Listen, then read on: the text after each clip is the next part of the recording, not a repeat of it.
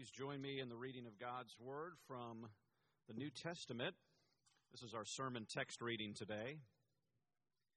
After 6 days, Jesus took with him Peter, James, and John, the brother of James, and led them up a high mountain by themselves. There he was transfigured before them. His face shone like the sun, and his clothes became as white as light. Just then there appeared before them Moses and Elijah talking with Jesus. Peter said to Jesus, "Lord, it is good for us to be here. If you wish, I will put up 3 shelters, one for you, one for Moses, and one for Elijah." While he was still speaking, a bright cloud covered them, and a voice from the cloud said, "This is my Son, whom I love. With him I am well pleased. Listen to him." When the disciples heard this, they fell face down to the ground, terrified. But Jesus came and touched them. "Get up," he said. "Don't be afraid." When they looked up, they saw no one except Jesus. As they were coming down the mountain, Jesus instructed them, "Don't tell anyone what you have seen until the Son of Man has been raised from the dead." The disciples asked him, "Why then do the teachers of the law say that Elijah must come first?" Jesus replied, "To be sure, Elijah comes and will restore all things. But I tell you, Elijah has already come, and they did not recognize him, but have come to do everything they wished. In the same way, the Son of Man is going to suffer at their hands." Then the disciples understood that he was talking about John the Baptist. This is the word of the Lord. Thanks be to God.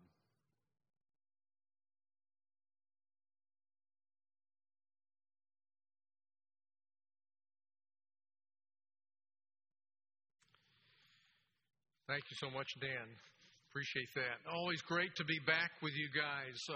Very, very much. I love this congregation for lots of reasons. The connection with the Armstrongs is one, and Brooke Hemphill and Jim Dawes and I all serve on the board of a church planting network here in the Atlanta area. That's another connection. And for a while now, David Intrican has been your executive pastor, and I've known David's dad, Rod, for many decades, for a long time, and good friends, and we're working even more closely together. And that has also, as I've seen him here, it's like, my goodness, have you ever seen 2 people that look more alike, right? Sort of like Pete and repeat when you see Rod and then David. But a lot of great connections here, a lot of love, and I sure do appreciate it. I'm excited to be part of this series, too. I love the title of it, Seeing, Savoring, and Showing Jesus. Man, that really says it all, because indeed, biblical Christianity really is all about Jesus. We as Christians, we are going to fail, and that means the church of the Lord Jesus Christ will fail, and at times be pretty ugly. But Jesus, who he was, who he is, what he's done, what he's doing now, that is all nothing but good news. And that is what our faith is really all about. As you're going through this series, my guess is, just as you heard today, Scripture read, today's passage, today's story, so to speak, is probably pretty different than most of the stories you've heard, right?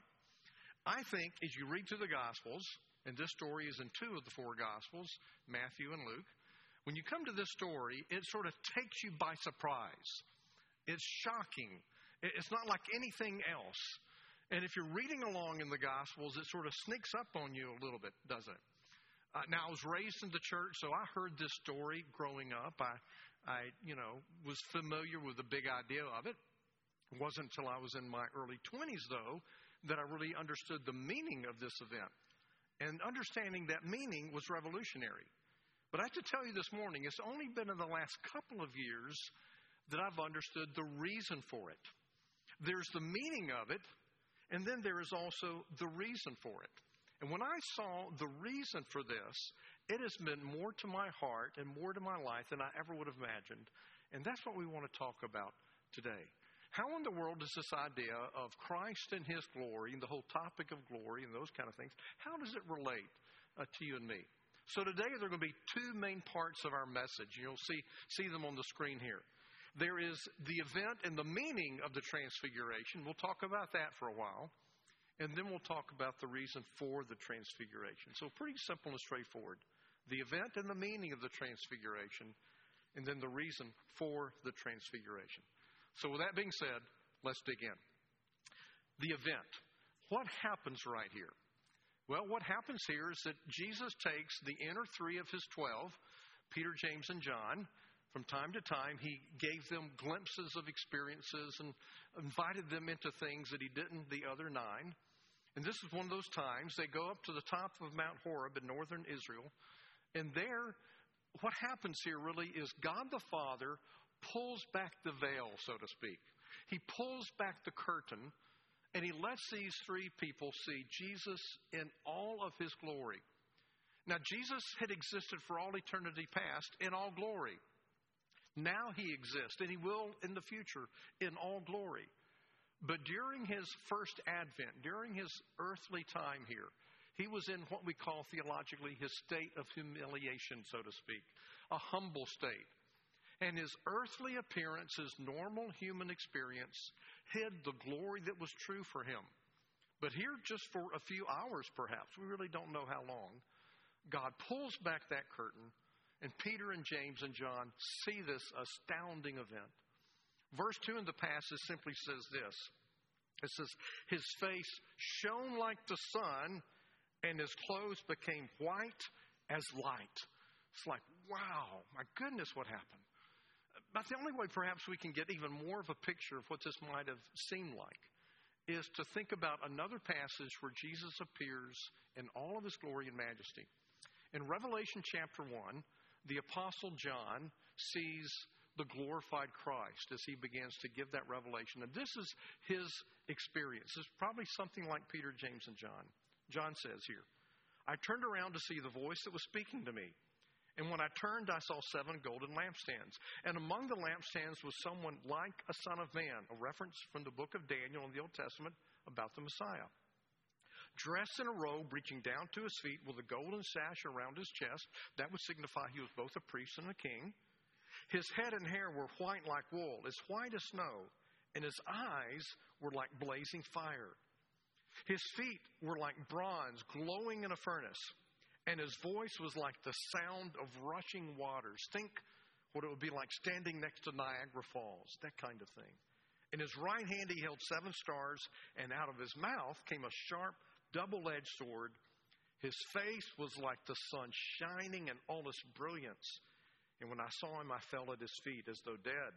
And he placed his right hand on me and said, don't be afraid. I'm the first and the last. I'm the living one. I was dead, and behold, I am alive forever and ever. And I hold the keys of death and of Hades. Well, if that by itself, a view of the glorified Christ, wasn't enough, there are 2 things that happen on the Mount of Transfiguration that are notable. First of all, Moses and Elijah also appear there, and they have a conversation with Jesus. And then also, there's this voice from heaven that booms from heaven, said, this is my son. I'm pleased with him. Listen to him. Now, what does all that mean? Let's unpack it. Before we can really know what's happening here, we need to know, who are Moses and Elijah? Now, in a room like this, perhaps some of you know a lot about him, and others may not know much at all. Let's stop and define that. Moses, of course, was the one who led Israel out of Egypt. He was their deliverer. And in that way, he prefigures Christ as the one who delivers us from bondage. And also, very importantly, Moses was the giver of the law. In the view of Judaism, there perhaps was no one from the Old Testament in higher regard than Moses, the giver of the law. Well, who was Elijah? Elijah was perhaps the most famous of the prophets. Many prophets of the Old Testament, but Elijah may have been, in a sense, the most prophet. Elijah had star power, so to speak. Elijah did amazing things. Elijah prophesied at such a time that he prophesied hard things to Israel, but he prophesied hard things to the oppressors of Israel. So he was sort of a hero for Israel. They loved him. In fact, Elijah had this showdown with the prophets of a Canaanite god called Baal. And he sort of showed in a dramatic way that the Lord really is God. So he was quite an amazing prophet. Another thing he did that sort of prefigures Christ, he actually raised someone from the dead. Let me tell you that story. It happened with a woman who was not Jewish.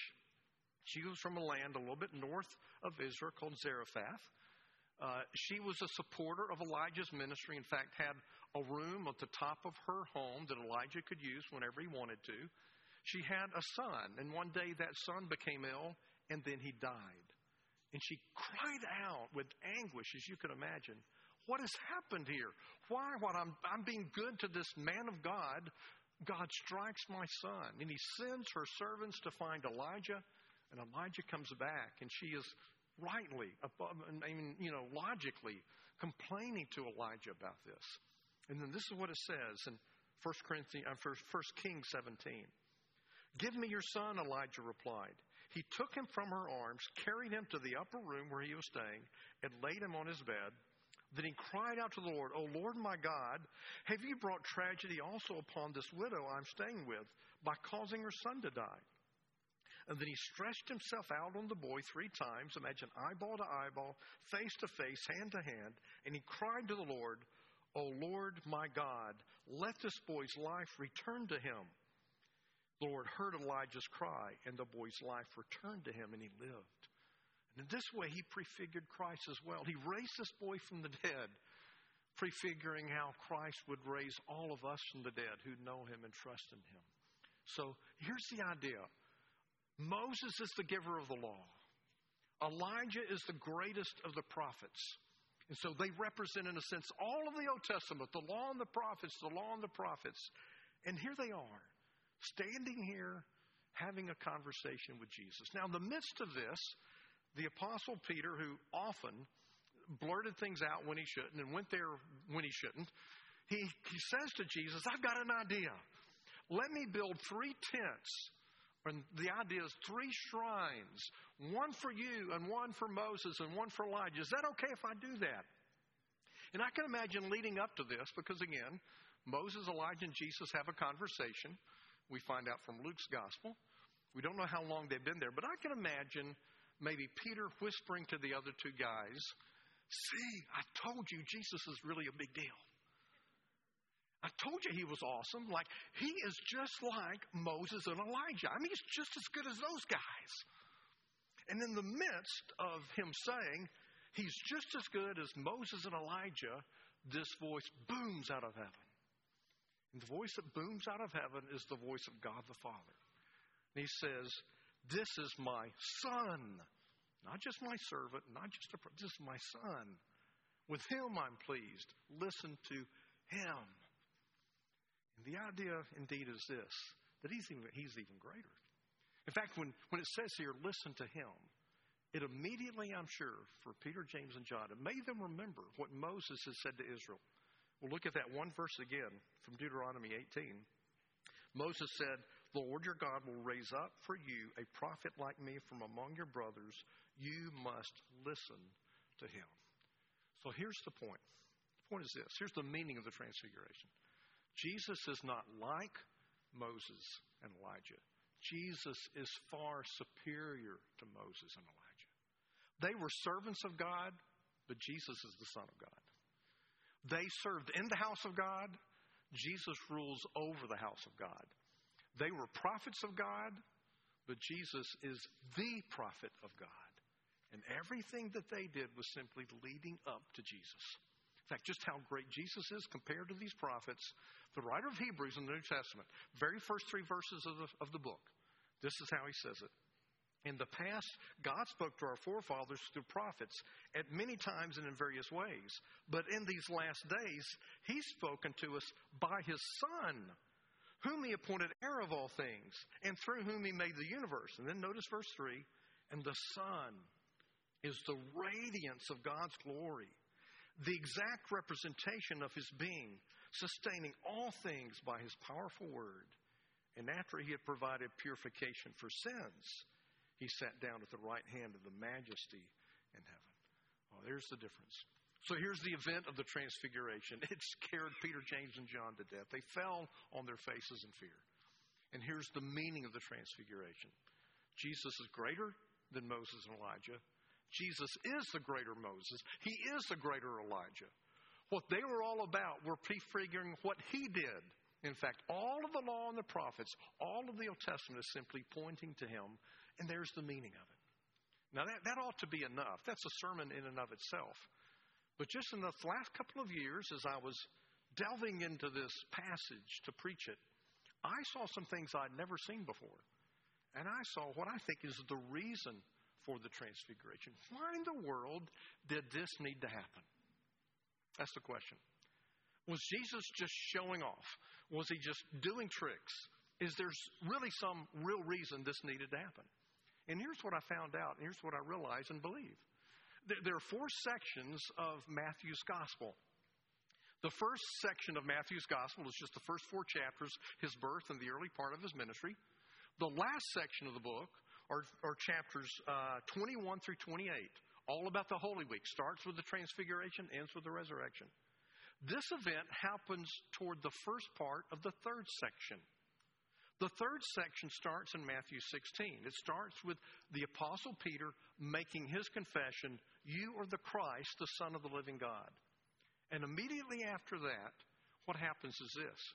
Jesus starts his journey toward Jerusalem.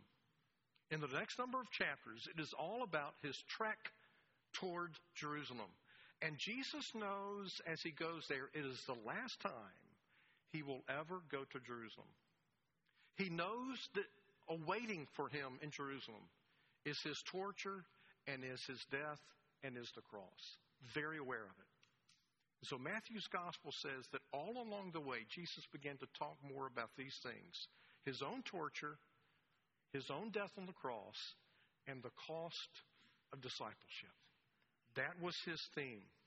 In fact, in Matthew 16, let's see how he says it here. Matthew 16 says, "From that time on, Jesus began to explain to his disciples that he must go to Jerusalem and suffer many things at the hands of the elders, chief priests, and teachers of the law, that he must be killed and on the third day be raised to life."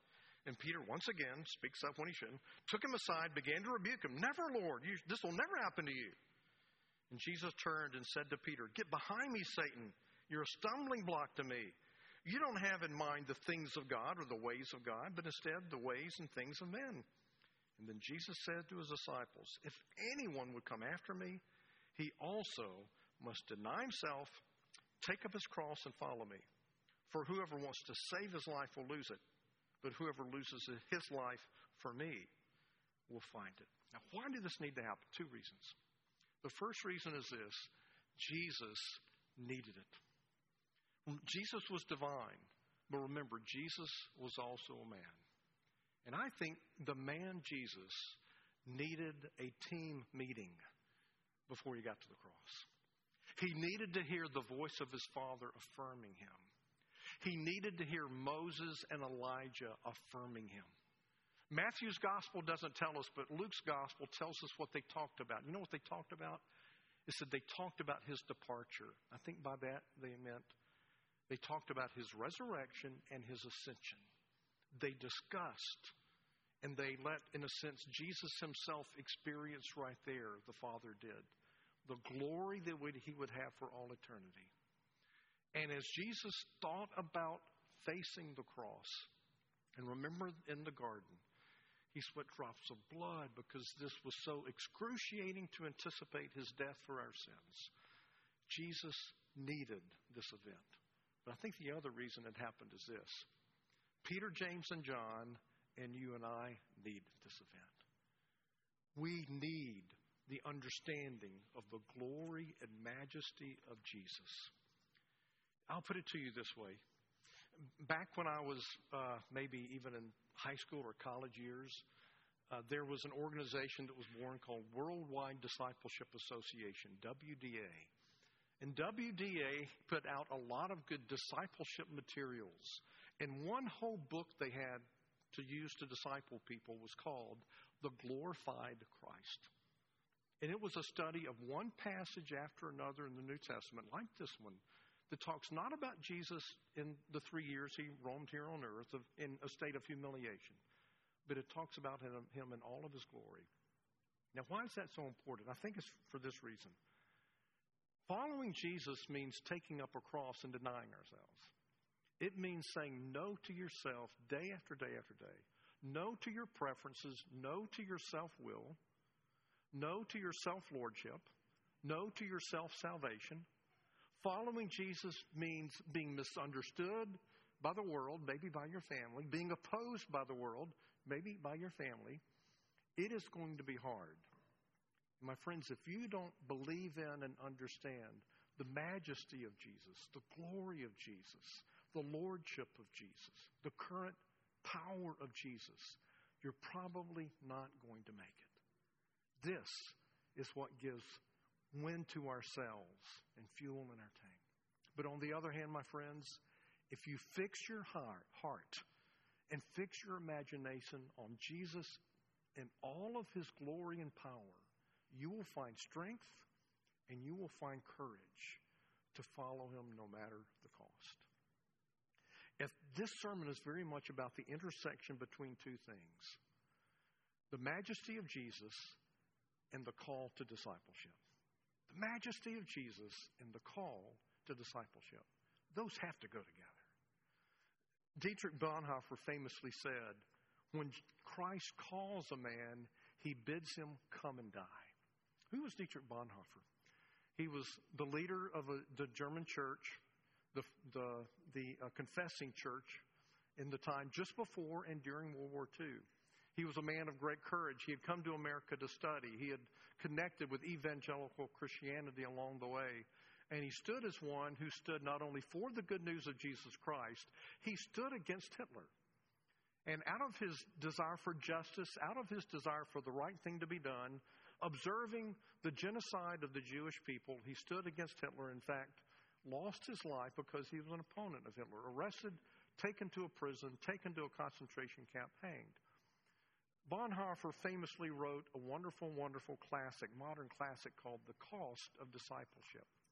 And in that book and other writings, Bonhoeffer contrasts two things, what he calls cheap grace and costly grace. You won't see it on the screen, but let me read you, if you'll follow with me, some of the things he said about this. He said, cheap grace is the grace we bestow on ourselves. Cheap grace is the preaching of forgiveness without repentance, baptism without church discipline, communion without confession. Cheap grace is grace without discipleship, grace without the cross, grace without Christ Jesus living and incarnate. Costly grace is the gospel which must be sought again and again, the gift we must ask for, the door which must be knocked upon. Such grace is costly because it calls us to follow, but it is grace because it calls us to follow Jesus Christ. It is costly because it cost a man his life. It is grace because it gives a man the only true life. It is costly because it condemns sin. It is grace because it justifies the sinner. Above all, it is costly because it cost God the life of his Son. You were bought at a price, and what has cost God much cannot be cheap to us. Above all, it is grace because God did not reckon his Son too dear a price to pay for our lives, but delivered him up for us. Costly grace is the incarnation of God. My friends, you have to see these two connected. The call to discipleship and the glory and the majesty of Jesus. I can't end the sermon without making one other thing really clear, and that is the lordship of Jesus is a non-negotiable. You know, at least in the American setting, for a long, long time now, and perhaps still today, there is the idea that somehow you can have Jesus as your Savior, but not have him as your Lord. For a while, there was, in fact, very overt theology saying this, taught by a certain few seminaries and Bible schools around our country. They're not quite as prominent as they used to be. But what used to be taught very expressly, you can have Jesus as your Savior at this point and later maybe decide to make him your Lord or not, functionally is the way many people do live life. I want him as my Savior. I want all that stuff. I just want to be the boss of my own life and still have forgiveness of sins. I want to be the boss of my own life and have eternal life. I just don't want Jesus as Lord. There's a minister of our denomination who talked about his conversion. I think this occurred when he was a teenager. He went to a gathering and there was someone speaking there by the name of Barbara Boyd. And this man says, I've never forgotten two illustrations that Barbara Boyd told that illustrate the Lordship of Christ and why it's necessary. She said, I'm Barbara Boyd, and if I were to knock on your door and if you were to say, come in Barbara, but stay out Boyd, I couldn't do that. It's not that part of me is Barbara and the other part is Boyd. I'm all Barbara Boyd. And so if you want me to come in, Barbara comes in and Boyd comes in. She said it's the same way about Jesus as Savior as Lord. He is all Savior. He is all Lord. He's Lord because He's Savior, and He's Savior because He is Lord. And so you can't divide Him up. If you have Him in one sense, you have Him in the other. Great observation. The other illustration that this man remembered was that Barbara Boyd held up a sheet of paper and said, if this sheet of paper, just the width of this sheet of paper represented the distance from the earth to the sun, 93 million miles, then the diameter of just our galaxy would be a stack of papers 310 miles high. Now, that's pretty mind-boggling, isn't it? That just our galaxy is that huge compared to 93 million miles. And she said, and we all know that our galaxy, from the known universe we can see through our telescopes, our galaxy is just a speck of dust in light of the whole universe. And it may very well be that the part of the universe we can see is like a speck of dust compared to the whole universe. And Barbara Boyd made the point, if Jesus sustains all that by the power of His Word, then you cannot ask Him to come into your life to be your personal assistant. He'll come into your life only to be your Lord, your Master, the center of your very life. My friends, this is all very good news because we need a king to rule over us. We need a king to deliver us. We need a Lord of our lives who is as powerful as Jesus, as good as Jesus, as wise as Jesus, as loving as Jesus, as full of grace as Jesus is. And this is good news. It's good news that we have to die to ourselves and take up our cross and follow Him. But you know what, folks? It's only going to happen if we focus on His glory. The reality is this. All of us here today live for our glory in one way or another, don't we? Through our achievements, through our attractiveness, through what we've done, we all, don't we want, I do, that pat on the back, that recognition, that sense of glory coming to me. And the truth of the matter is all of us start looking for glory in all the wrong places in life. Because we were made for this. We were made to be a reflection of the glory of Jesus. Just like the moon simply shines by reflecting the light of the sun, the glory that is right for us is simply the reflection of the glory of Jesus. And you were made to reflect His glory. You are made to be in awe of His glory. You were made to be enamored with His glory. And don't miss this. You will only be satisfied in your soul of soul and your heart of hearts with the glory of Jesus. That's why this story is so important. That's why we need to understand who Jesus is. He's called us to discipleship, but He's called us to be disciples of the King of Kings, the Lord of Lords, Christ in all of His majesty and glory. And I don't know what you're facing this week in your life, perhaps something hard. I bet every one of us are facing many, many difficult things. Maybe it's a family situation. Maybe it's a health situation. Maybe it's a situation at your work. Maybe it's a temptation that you face and it's hounding you. Maybe it's the memories of your past or anxiety over your future. But God is calling you to follow Him wholeheartedly. And as you do, please remember, Jesus in all of His glory. He is sufficient for whatever you face. And He is here as your King and your deliverer. Jesus, the cross, glory, discipleship.